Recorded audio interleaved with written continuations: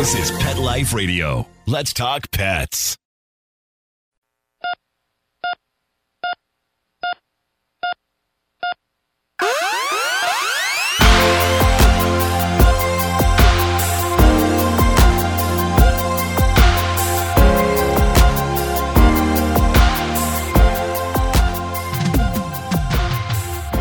Welcome to ER Vet on Pet Life Radio. I'm your host, Dr. Justine Lee, and I'm a board-certified emergency critical care veterinary specialist and toxicologist. Thanks for joining us. Today, we're going to be talking about food bloat, and we're not just talking about the day of Thanksgiving. We'll be right back after these messages.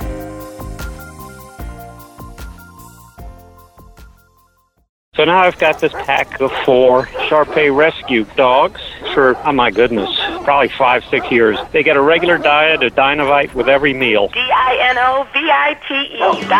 People remark on what beautiful coats they've got. I tell them, you don't need to wait until a problem presents itself. It's far better to keep the dog happy and healthy at all times. You won't believe how happy your dog will be. I get my Dinovite from DINOVITE.com.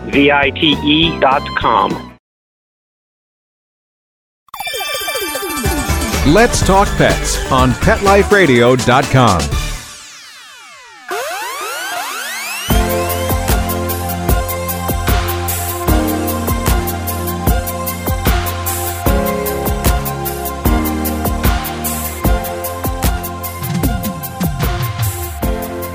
Welcome back to ER Vet on Pet Life Radio. Today, we're going to be talking about food bloat. If you've ever heard of food bloat, you're probably thinking it's the same thing as gastric dilatation or gastric dilatation volvulus, what we abbreviate GDV. Now, in a previous episode of ER Vet, which we recorded, almost 2 years ago, I definitely recommend that you check that out, especially if you're a standard poodle owner, a Labrador Retriever owner, a German Shepherd owner, an Irish Wolfhound owner, or any giant breed dog that has a really deep chest. So make sure to find that one that's on GDV or gastric dilatation volvulus. What I wanted to talk about today is something less life-threatening. Now, you still need to go to the ER vet or to your veterinarian if your dog has food bloat, but some important differentiators that I wanted to talk about. Now, this rarely happens in cats. And trust me, my cat oftentimes will eat a whole bowl of food and then vomit it out later, but that's different. Most of the time when we see a dog developing food bloat, it's what we call gluttony bloat. Yep, you heard it, gluttony. It's when your dog gorges on a massive amount of food. And typically what's happened is somebody left the Tupperware container open, or they opened the closet door and the dog was able to open the whole container and eat 5 to 10 pounds of dog food. So this is usually a gluttonous, huge, massive amount of food. And when that happens, that obviously results in too much food in the stomach and too much air in the stomach. Now, food bloat is really similar semantically to gastric dilatation. That's just a fancy way or medical way of us saying that the stomach is dilated. However, with food bloat, it is very different from a GDV or a twisted stomach. With a twisted stomach or gastric dilatation volvulus, it's the V in volvulus that's life-threatening. With a GDV, that's when the stomach was so distended, it actually twists and it results in a life-threatening obstruction to your dog. With food bloat, thankfully, that one typically does not need to be surgically corrected. But you still need to get to the ER vet and you still need to get to your veterinarian because we want to make sure it doesn't become a GDV. Now, I will say that gastric dilatation can actually occur without getting into a source of food. So even though we oftentimes call this gluttony bloat, there are some times when dogs will just bloat on their own. And that typically happens if your dog is having difficulty breathing or difficulty exhaling air. When that happens, they end up having a stomach full of air from breathing so hard. If your dog is really anxious, it's a first time being boarded, they're going to a groomer, they may be panting constantly, and that can also result in excessive inhalation of air. And last, if your dog has a medical reason for gas not emptying out of the stomach normally. Now, normally the stomach should contract and all that food, liquid, saliva, and air goes directly into the duodenum, which is the first part of the small intestine. There are some times when we can see delayed stomach emptying. Now, sometimes this is from certain medications. If your dog is on a pain medication like an opioid, that can slow down the contraction of the intestinal tract. If your dog has a stomach tumor that's actually blocking the sphincter, that could prevent the stomach from emptying. And in some small dogs like Shih Tzus, Pekingese, or Lhasa Apsos, they sometimes can get pyloric hypertrophy, which is a fancy way of saying there's too much tissue towards the back part of the stomach, or the pylorus. Now, if your dog has any of those conditions, be aware you do have to carefully monitor them for developing gastric dilatation without a source of food. Now, I mentioned before how food bloat typically isn't life-threatening, but it does still require veterinary care. And the main reason why is because I want to make sure it doesn't become a GDV. The biggest concern about food bloat is it stretches your dog's stomach a lot. And no, it's extremely rare for your dog's stomach to rupture. But just like the way you feel after Thanksgiving when you ate 6 pounds of turkey, food bloat can be really painful, and it can actually result in gastric upset, where there's vomiting or diarrhea or drooling from nausea. It can also result in pancreatitis, which is inflammation of the pancreas. We talked about this in a previous episode of ER Vet, so go back and check that out, especially if you're a Shetland Sheepdog owner, a miniature Schnauzer owner, or a Yorkshire Terrier owner.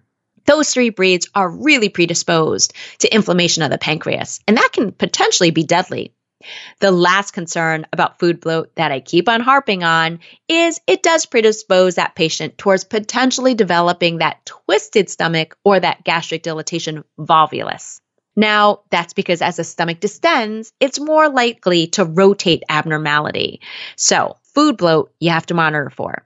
Now, there's no specific breed that's predisposed to food bloat, but I'm going to say, in my clinical experience, it's Labrador Retrievers. Not only are these the most popular dogs in the United States and North America, but they're the most voracious, gluttonous, food-motivated dogs. That's why they're more predisposed.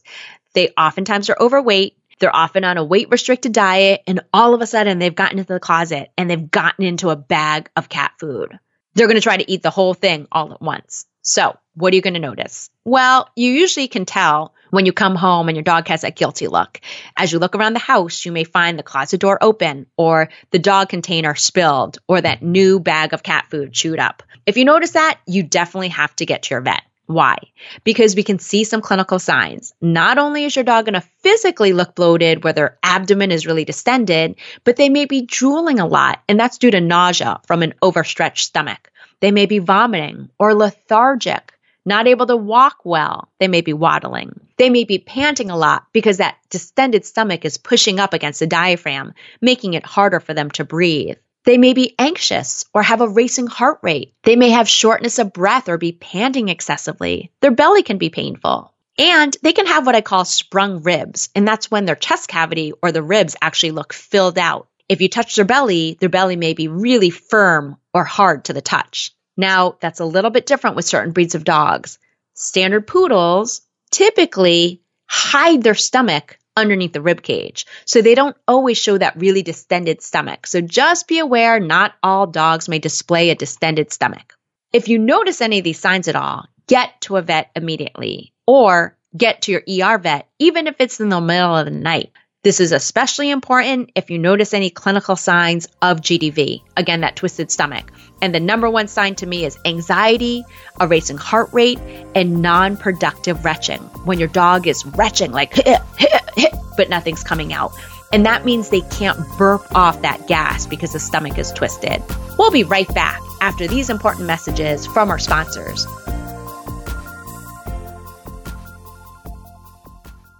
During this COVID-19 pandemic, I'll admit, I've been ordering everything from groceries to disinfectants to cleaners to cosmetics to more online. And of course, I couldn't leave out my dog, who, by the way, is the world's best pit bull ever. He needs some loving too. After all, I've had some great quality time surviving the pandemic thanks to my own dog and cat, of course. And my godsend, having a pit bull-proof dog toy like the Calm toy. These things are indestructible. And that's why I love my Kong box. When you order a Kong box, you'll get a few toys, delicious treats, and a few recipes to try too. My last Kong box came with its own Cheez Whiz-like flavor to stuff into the Kong.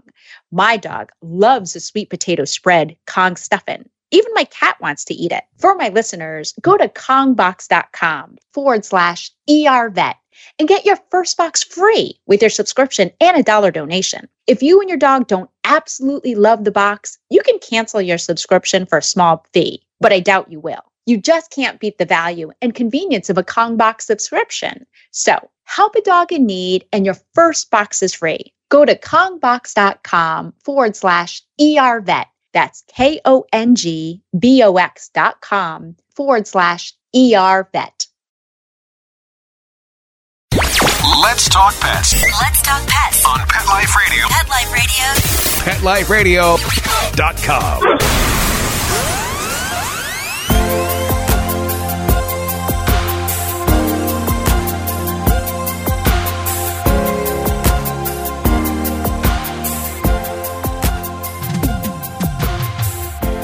Welcome back to ER Vet on Pet Life Radio.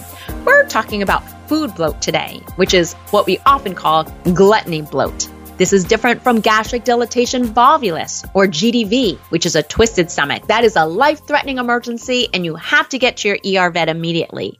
But with food bloat, this is usually when your dog gets into a big bag of cat food or a new bag of dog food. And if you notice it, you still need to get to your vet because it still requires medical care, but it doesn't typically require surgery. So once you get to your vet, what are they going to do?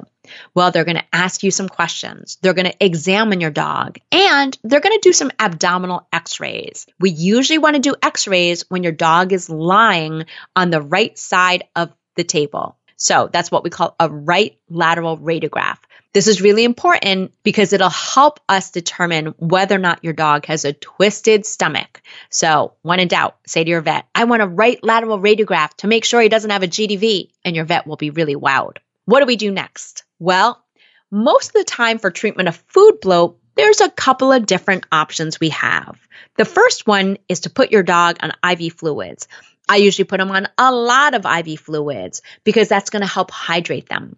The next thing I do is I add them on medications like metoclopramide that help stimulate emptying of the stomach and contraction of the intestines. I also will measure the stomach. I actually use a measuring tape and wrap it around the outside of the body to measure the belly to make sure it's not getting bigger or the abdominal distension isn't developing into a GDV. I might get some basic blood work just to check the electrolytes to make sure those are okay. Now, depending on how full the stomach is on x-ray, I oftentimes will try inducing vomiting. And I want to do this medically at the veterinary clinic because sometimes it can actually make your dog's signs worse.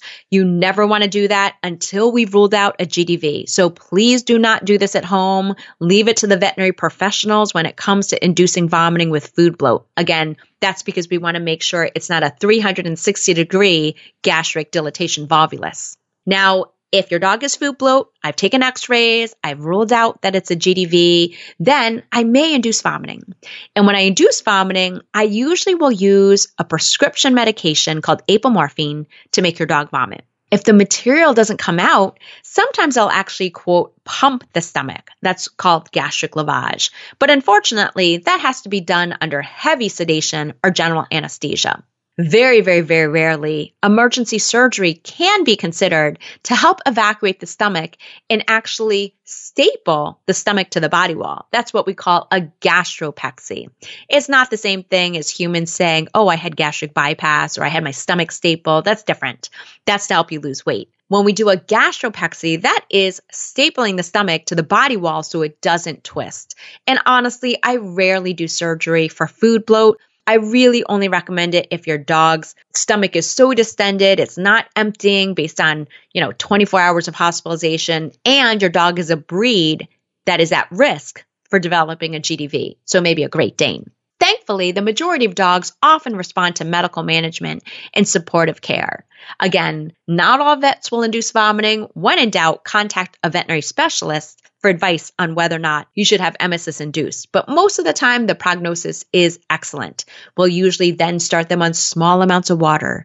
They don't get food for typically 24 hours, but we'll start them on small amounts to help stimulate that stomach to contract. More importantly, prevent an expensive or costly visit in the middle of the night to your ER vet. Food bloat's totally preventable.